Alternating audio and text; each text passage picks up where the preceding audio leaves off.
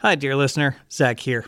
I'm proud of the work we did on Call of Discovery and Keyforge Public Radio, and last year I took my love of podcasts full time with my company, Rooster High Productions. If you know someone with a business who wants to broadcast their expertise through podcasts and derived social media marketing, send them my way to zach@roosterhigh.com. Thank you so much.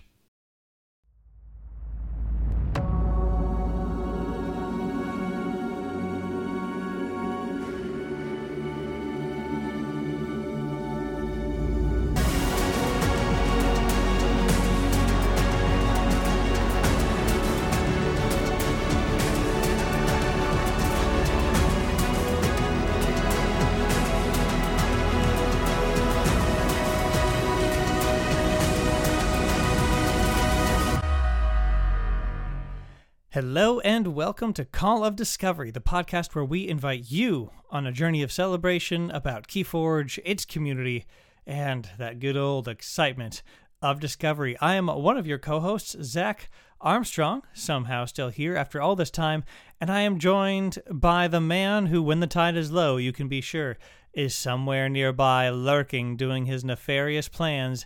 It's Ed Pocock. How are you, Ed? Actually, Zach, I think you've miscategorized me there because I'm more of a high tide kind of guy. You know, beers by the ocean, surf's good, sun's there. Yeah, low tide, not so much my That's thing. why you're one of the Key Raken's best agents, Ed. That's why you're one of the Key Raken's best. Yeah. What can I say? It does come in handy to have, a bit of muscle when you need it. Yes, yeah. Call of Discovery, all about that muscle. We do like our muscle. Key Raken muscle. Right. Well, like the kinds you can pluck off piers and then boil, that kind of muscle. Oh, goodness! I didn't realize we get there, but I suppose we are talking about a few tentacles today. So, if anyone wants to have calamari as they listen to the podcast, then you're in good company. It's true. And Ed, who do we have the honor of talking to today? Zach, we have the pleasure of interviewing Ro. You might know him better as Children of the Tentacle on YouTube. So who better to join us today for a focus episode on the very own House Unfathomable. Good to have you, Ro. Thanks very much, and it's a pleasure to be with you.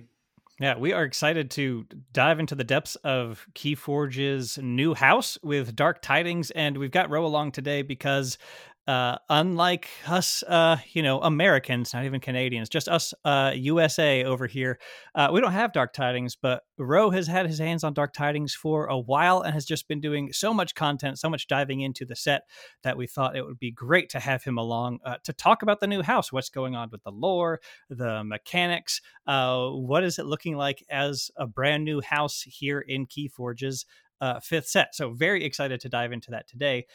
But first, of course, we always try to get to know our guests a little bit better, get to know what makes them tick before we dive into our topic. So, Ro, I do know that you've played a couple other FFG games before, but how did you end up at Keyforge? I really started playing Netrunner first. I had a few decks. In the original release of the game in the 90s. And then I was extremely pleased when I saw the game being re-released by FFG later on as Android Netrunner. Had a tremendous fun with that. It was also my the first moment I dipped my toes into kind of a competitive mode at the time, store championships, events, regionals, things like that. A fantastic community. I also was traveling quite a bit at the time. I had the pleasure to go to and play the game in different places in Europe, in the UK, in the Nordics, in the Netherlands, in Germany, and I felt really sad when the game got cancelled, and couldn't find really anything that replaced what had become really a lifestyle game for me. Until I think it was a Gen Con that a couple of years ago that Keyforge got announced. One of my friends was there, got a few decks, came back, We tried. There was also a number of them that were uploaded to the internet. We were able to print them out, try them. So pretty much from day one, we been able to try the game and enjoy it. Really, we really was fascinated by it, and then really try to go again, do some Vol tools, participate into the game in the first two sets, and yeah, that's it. That's it. Then I felt attached. Well, I started making some videos about my thoughts about some of the games and try to find a little bit what I could bring that was different. And as the pandemic hit, I realized I had something quite unique in the sense that, well, in my close surrounding, I had a number of players with whom I could play in a completely safe manner. And at the same time, I was getting a little bit overwhelmed by the amount of Yeah. online play and how much competitive the game was also becoming. And going back to a kitchen table Keyforge and be able to share that face to face experience was really what I felt I could bring. And there's plenty of other places to see the top competitive games. So I decided to stay on and ordered a couple of English boxes of Dark Tidings, and I happened to receive them. Yeah, I mean, I was very surprised because the game wasn't even released in my part of the world when I received them, and I felt like sharing that as well. And share it you did over your YouTube channel. And Roman, what was the motivation for kicking off that YouTube channel and for sort of using it as a way to share your experiences with Keyforge with the wider world? It's funny you ask. I think if you're working and you feel sometimes your job is being very much execution, I felt I needed a space to be a little bit more creative and bring something personal. I've always wanted to do something like that, and I couldn't really find the space. I'm not sure I'm right at the level of quality where I want to bring really complete fresh content, complete fresh graphics, but I wanted basically to have the experience to find my niche, build a brand, build something, and that was. I mean, I was going to say about the discovery of the game, helping people discover, but at the same time also keep a little bit of a competitive edge. Like I'm playing to win, having fun with it, and um, and that's how I came out to be. And then the idea of the brand was it was funny. I was playing with Metronome. I was playing a runner called Apex who looks pretty much like a big bowl of spaghetti. And then I was playing Arkham Horror, the card game, which is also a lot about all sort of wiggly tentacles. And all of a sudden, I was playing another game, and my favorite house was Mars, and it was also a bunch of uh, also tentacly monsters. So I thought, well, yeah, the kind of common point was the tentacle, and I thought, yeah, I need to just to build a big octopus, and this will be the brand. And which happened to be one of the fun aspects is I ended up without absolutely aiming at that, uh, being exactly like an emoji because they're exactly like the purple tentacle octopus emoji, and Mm. it's very easy for me then to sign any message I'm sending. So it all came back into a circle, and now in Dark Tidings apparently Yeah. there's also an octopus, but I haven't got it yet.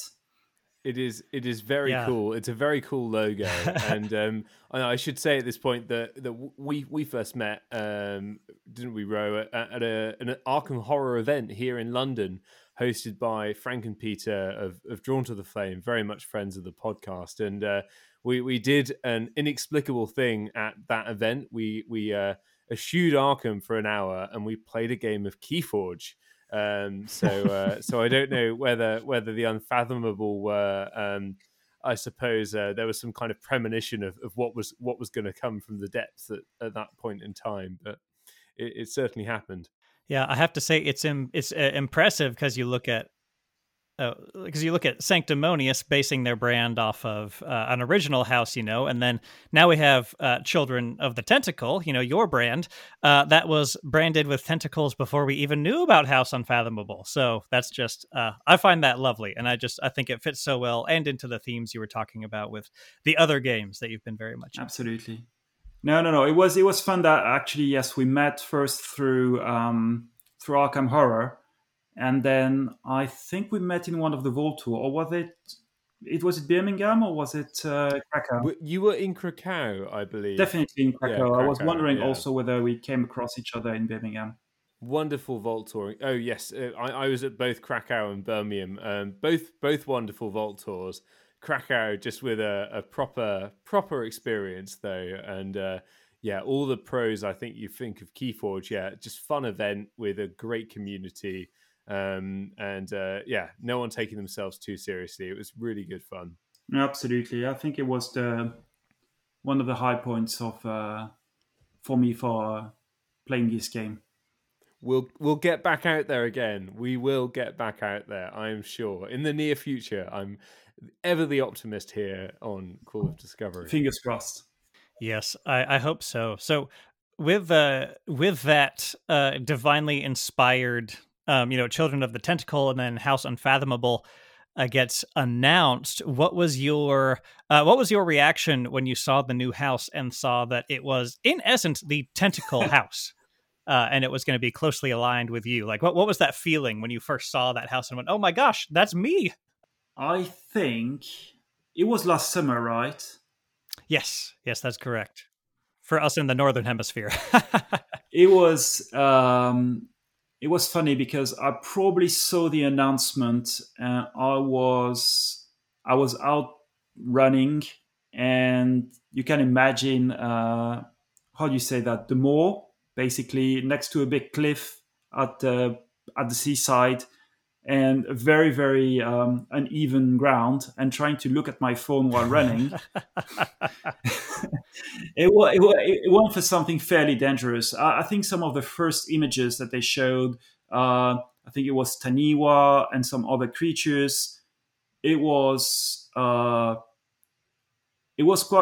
some of the creatures they had designed was kind of a radical shift from a lot of the other houses, really trying to build a new identity. I'm a bit less of a fan of some of the graphic design for Star Alliance, and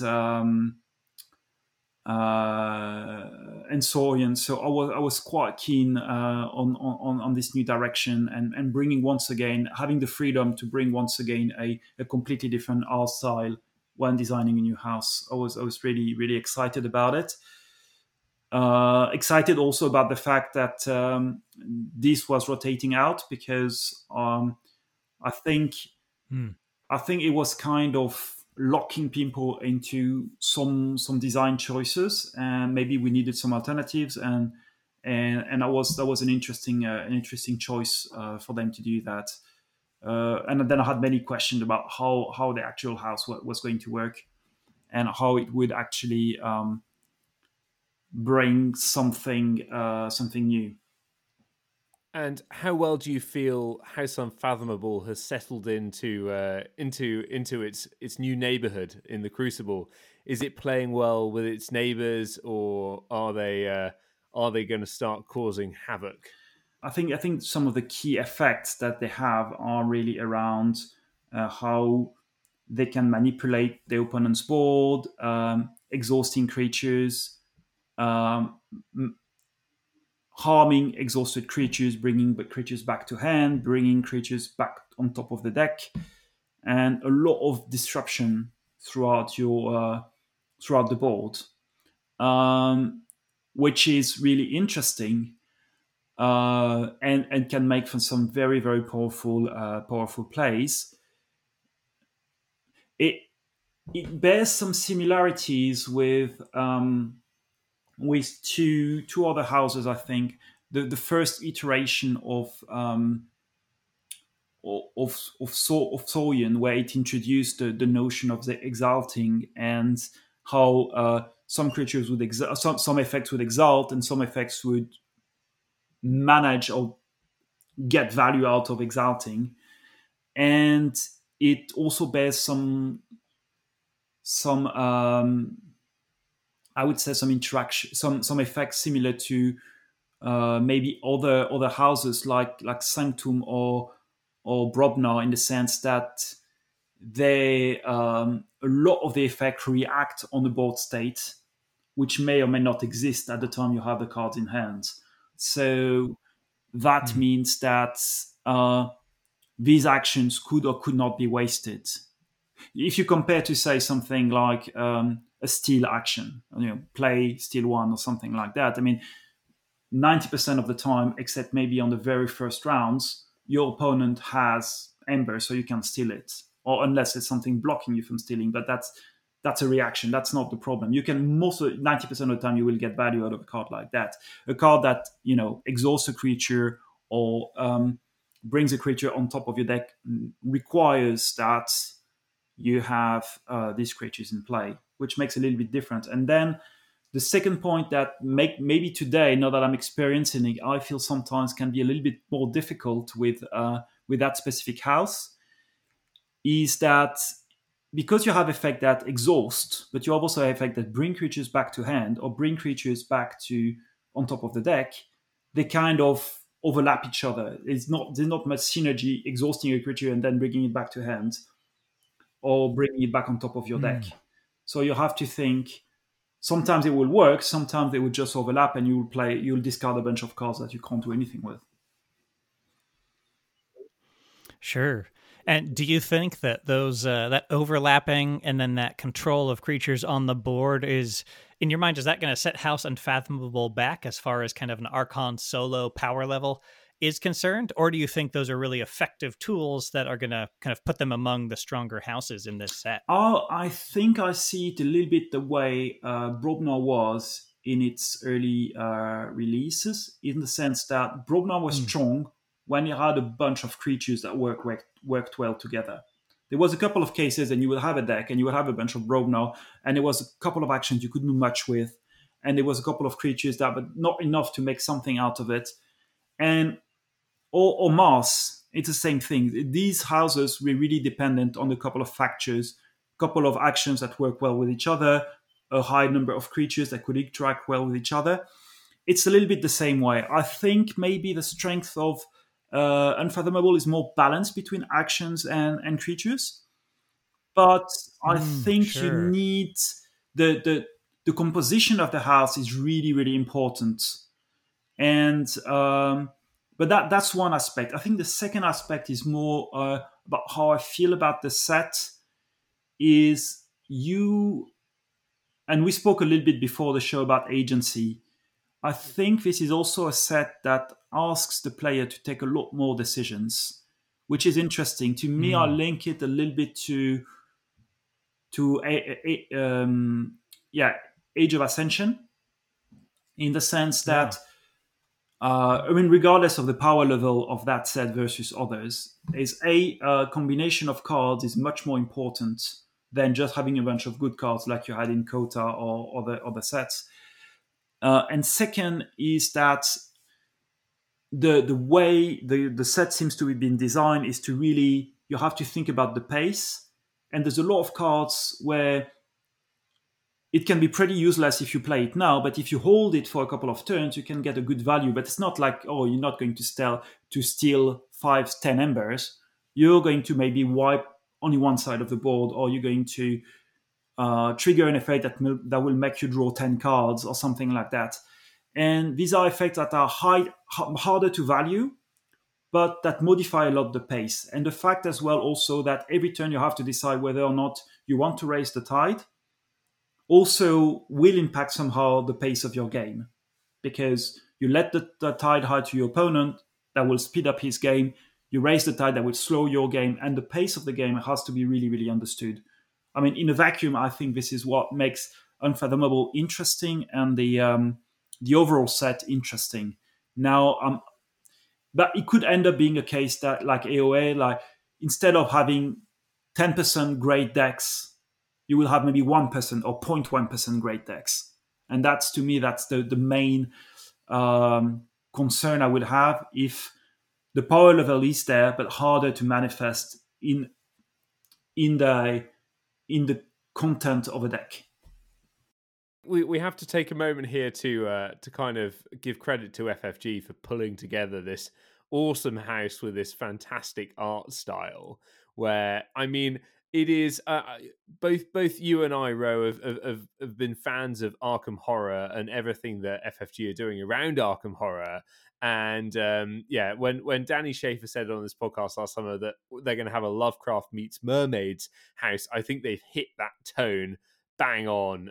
It's probably a bit more Lovecraft on the Evil Twin side. It's probably a little bit more Mermaids on the standard Keyforge side. But certainly they're drawing on this deep history, are they not, of Cthulhu-esque tentacles and Innsmouth, which is a fictional place in the Arkham horror world where creatures will crawl out of the sea and cause some havoc. Absolutely, it's really interesting because you're correct. There's a lot of like Innsmouth slash Lovecraft themes in the graphic arts. There are a lot of things that also remind of. I don't know if you've seen that card game called Abyss, which also is about undersea creatures, and it's really really fascinating as well, beautifully done. And then we have essentially they've created a whole setting and with a lot of monsters and beasts and their aquan creatures. It's really nice. They've done a great job here. And so, Ro, you've been able to play this a bunch, like you've talked about. You've got some great insights into how the mechanics of the house are playing out. As far as individual cards, what cards have been standouts for you? Either cards that you think will be very powerful, or just cards that you have really enjoyed playing in decks. I've had both. But I think the card that I think is the most interesting in terms of design and the strongest is the Chosen One. It's a 9 strength, obviously unfathomable creature. It's rare, Aquan. Blimey. Instead of readying creatures they control during their ready card step, your opponent deals 1 damage to the Chosen One for each exhausted creature they control. So essentially, your opponent doesn't ready their creature, and for each unready creature, they deal 1 damage. So you have to picture it, but it could mean that especially if you've brought everything back to the hand, brought everything back to on top of the deck, or simply exhausted things, which is something that Unfathomable does very well, you don't ready anything. And that can take a few turns before you get rid of that situation. And that's Yeah, especially at 9 power. yeah, especially. I mean, I think it's really interesting design, and it feels a little bit like playing a Restringentus against yourself or something like that. I've mostly played against it than actually playing it, and you feel very constrained because a lot of things that your deck would normally do, that your houses would normally be able to manage, you can't do it anymore. And that until you play against it, you don't realize that. And I'm sure there will be like absolutely broken decks that take a lot of value out of this. And that, to me, that's a really, really strong one. Particularly with all the +1 counters going on in Untamed, I can imagine that's gosh. a rather tasty place for that, and of course wards being a thing. Yeah, that's gonna be absolutely brutal, especially because it's passive. You can call other houses while your opponent struggles with that. And remember, you also have I think it's is it an uncommon? Sleep with the Fishes is destroy all exhausted creatures. It's a brutal one. Oh wow! So another payoff for all of the exhaustion going on in Yeah, this. it's an action, 1 ember, destroy each exhausted creature. So it's 2-sided. I mean, supposedly, but if you don't ready or if you exhaust, it's not nice. And yeah, I think you can easily have a house with two or three of these. So it's One not to play at the end of your turn. no, absolutely. And there's a lot of ways, once again, very situational, but the right combination of cards can be absolutely devastating. And Zach, which cards are making you quake with excitement at the possibility of playing Dark Tidings in person? Of House Unfathomable, that is. Sure. For fun, the aforementioned Omnipus, I think will just be fun. At the very least, I'll have a couple of games of enjoyment of playing this gigantic octopus with tentacles. But Sweaty Zach is very excited for Brain Drain. It's an action with a pip of amber that says, "Look at your opponent's hand, choose a card, and put it on top of their deck." Which just is providing, hand information. You're getting to try to slow them down a little bit, remove perhaps maybe you've bursted amber this turn, maybe not in Unfathomable, maybe you have, and remove their burst, their amber burst punishment card. It just provides a lot of smart choices, and at common, so you're going to be seeing it a bunch. So I think Brain Drain is going to be one I look for in at least kind of more competitive Unfathomable decks, alongside a lot of the things that Rose been talking about. Sounds like a pretty neat card with plenty of utility in different decks. Yes. As well as, of course, at Call of Discovery, we would be remiss not to mention the trio of cards that are Dive Deep, Drawn Down, and Dark Discovery. So really feels like our podcast's evil twin, was involved in these cards. Um, and Ed, are you familiar with I these? am not familiar with these. No. Oh gosh, so they're a trio of connected They cards. That's are. so cool. They are. Ro, have you had a chance to play with these three cards before we talk about what they do? I have two decks with those. I think we selected one for the tournament we've put on YouTube. So just to describe it to you, so three cards, you have to have all three of them. Think I've seen at least one deck with two copies of each, which I think will make it a Oh. lot more easy. But essentially, it goes like that. So drawn down is the rare one. Look at the top three cards of your opponent's deck, discard one, put one on the bottom of their deck, and put one on top of their deck. So far, so good. Dive Deep is discard the top card of your opponent's deck, put a creature that shares a house with that card on the bottom of its owner's deck. That's the more tricky one, I think, because then obviously it needs to have a creature like that. And then Dark Discovery is the other special one. Um, gain one ember, name two cards, discard the bottom two cards of your opponent's deck. If they are the named cards, purge Dark Discovery and forge a key at no cost. Mm-hmm. Oh my. Forge a key at So no Oh cost. wow. I was being like, wait for it, and oh never gosh. managed to trigger it. So But that makes for some fun games because usually I'm going to lose and I name two random cards and I lose. Right. If Yeah. you can't archive these, I don't see how you can make it work. Unless Yeah. maybe you keep just drawn down and Dark Discovery until the person has like three cards on their deck, and you kind of get you know everything at that point that's remaining. But it's really difficult, especially with so little archive in the set. Mm-hmm. Yeah. do they all have amber No, pips? just the last one. Oh my, is there a little archive in the set? My limited experience of it so far has been multiple theory or conjectures, which do the archiving rather nicely, particularly when combined with an Well, Ed-Eye, I'm sure. That's finding. just off the top of the deck, though, for theory or conjecture, which is archive the top two cards of your deck or play the top card. The things that you can actually play to target a card in your hand to archive are a bit more rare, like Eddie, Yes, of like course. a few other cards. There is Hydra Cataloger, but that also is just randomly off the top of your deck, so not as much intentional archive this time around. Think, which may do little to temper the pure power that is Logos, but we'll see. Yeah, I'm just checking briefly. Huh. On 24 cards, and 19 of them are in logos that are archived in that set.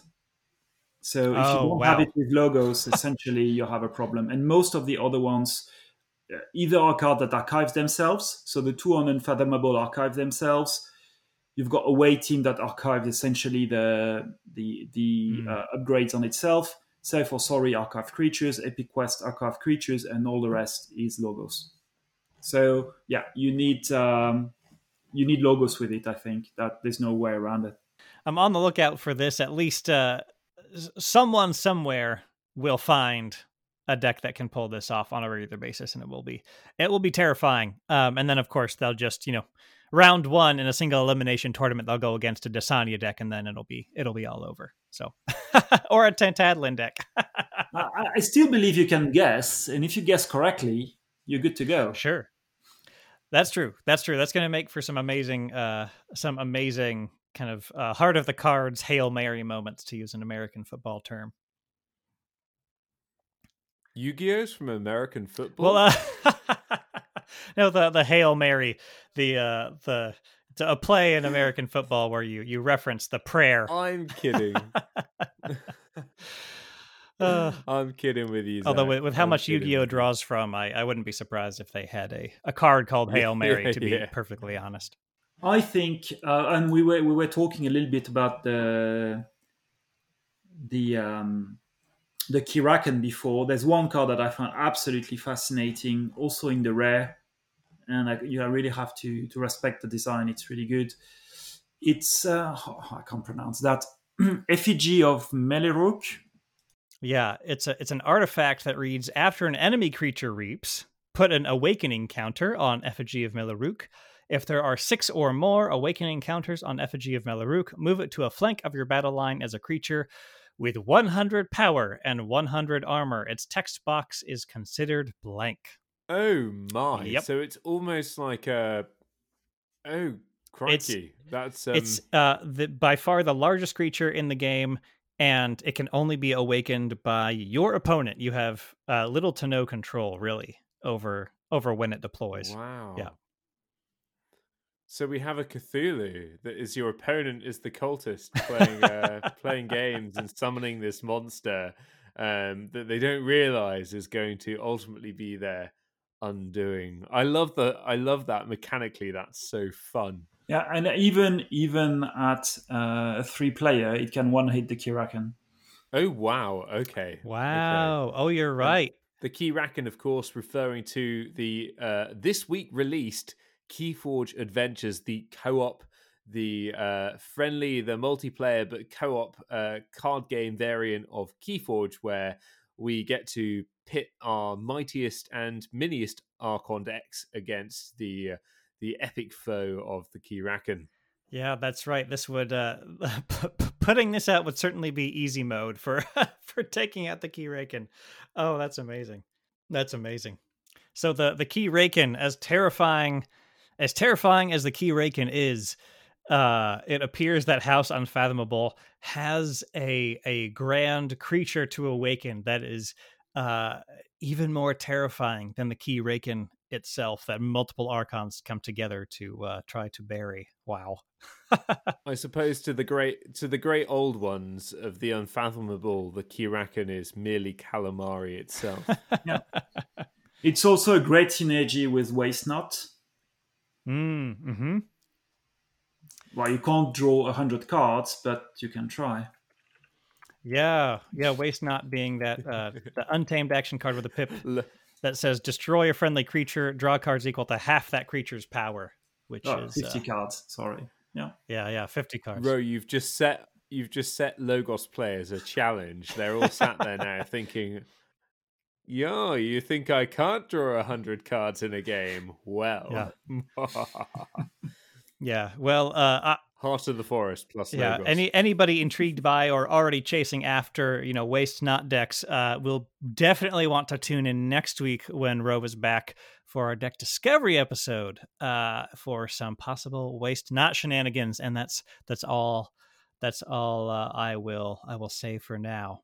But in the meantime, Ro, thank you very much for coming on the cast. It's been absolutely delightful having you on. And where can our listeners find you? They can find Children of the Tentacle channel on YouTube. And I also have a Twitter account that's at Tentacle Count, because Children of the Tentacle was a little bit too long for for Twitter. But thank you very much for having me, and really, really enjoy everything that you're doing for the game. I think one of the memorable moments of the past few months was your interview of Richard Garfield. I really, really enjoyed not only his presence but also the conversation you were able to generate. It was a good moment. Thank you very much for all of that.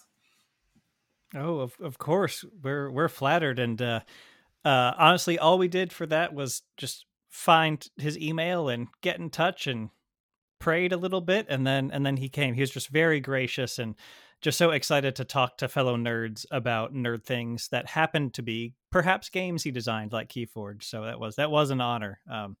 And yeah, thank you for, I mean, we just podcast. We're very thankful for all of the people out on, even bigger platforms like YouTube, like getting Keyforge content out there for people on recording games. So we have records of those. It's yeah, all content creators are really pulling on the same big Keyforge rope here. So we're grateful for all of them.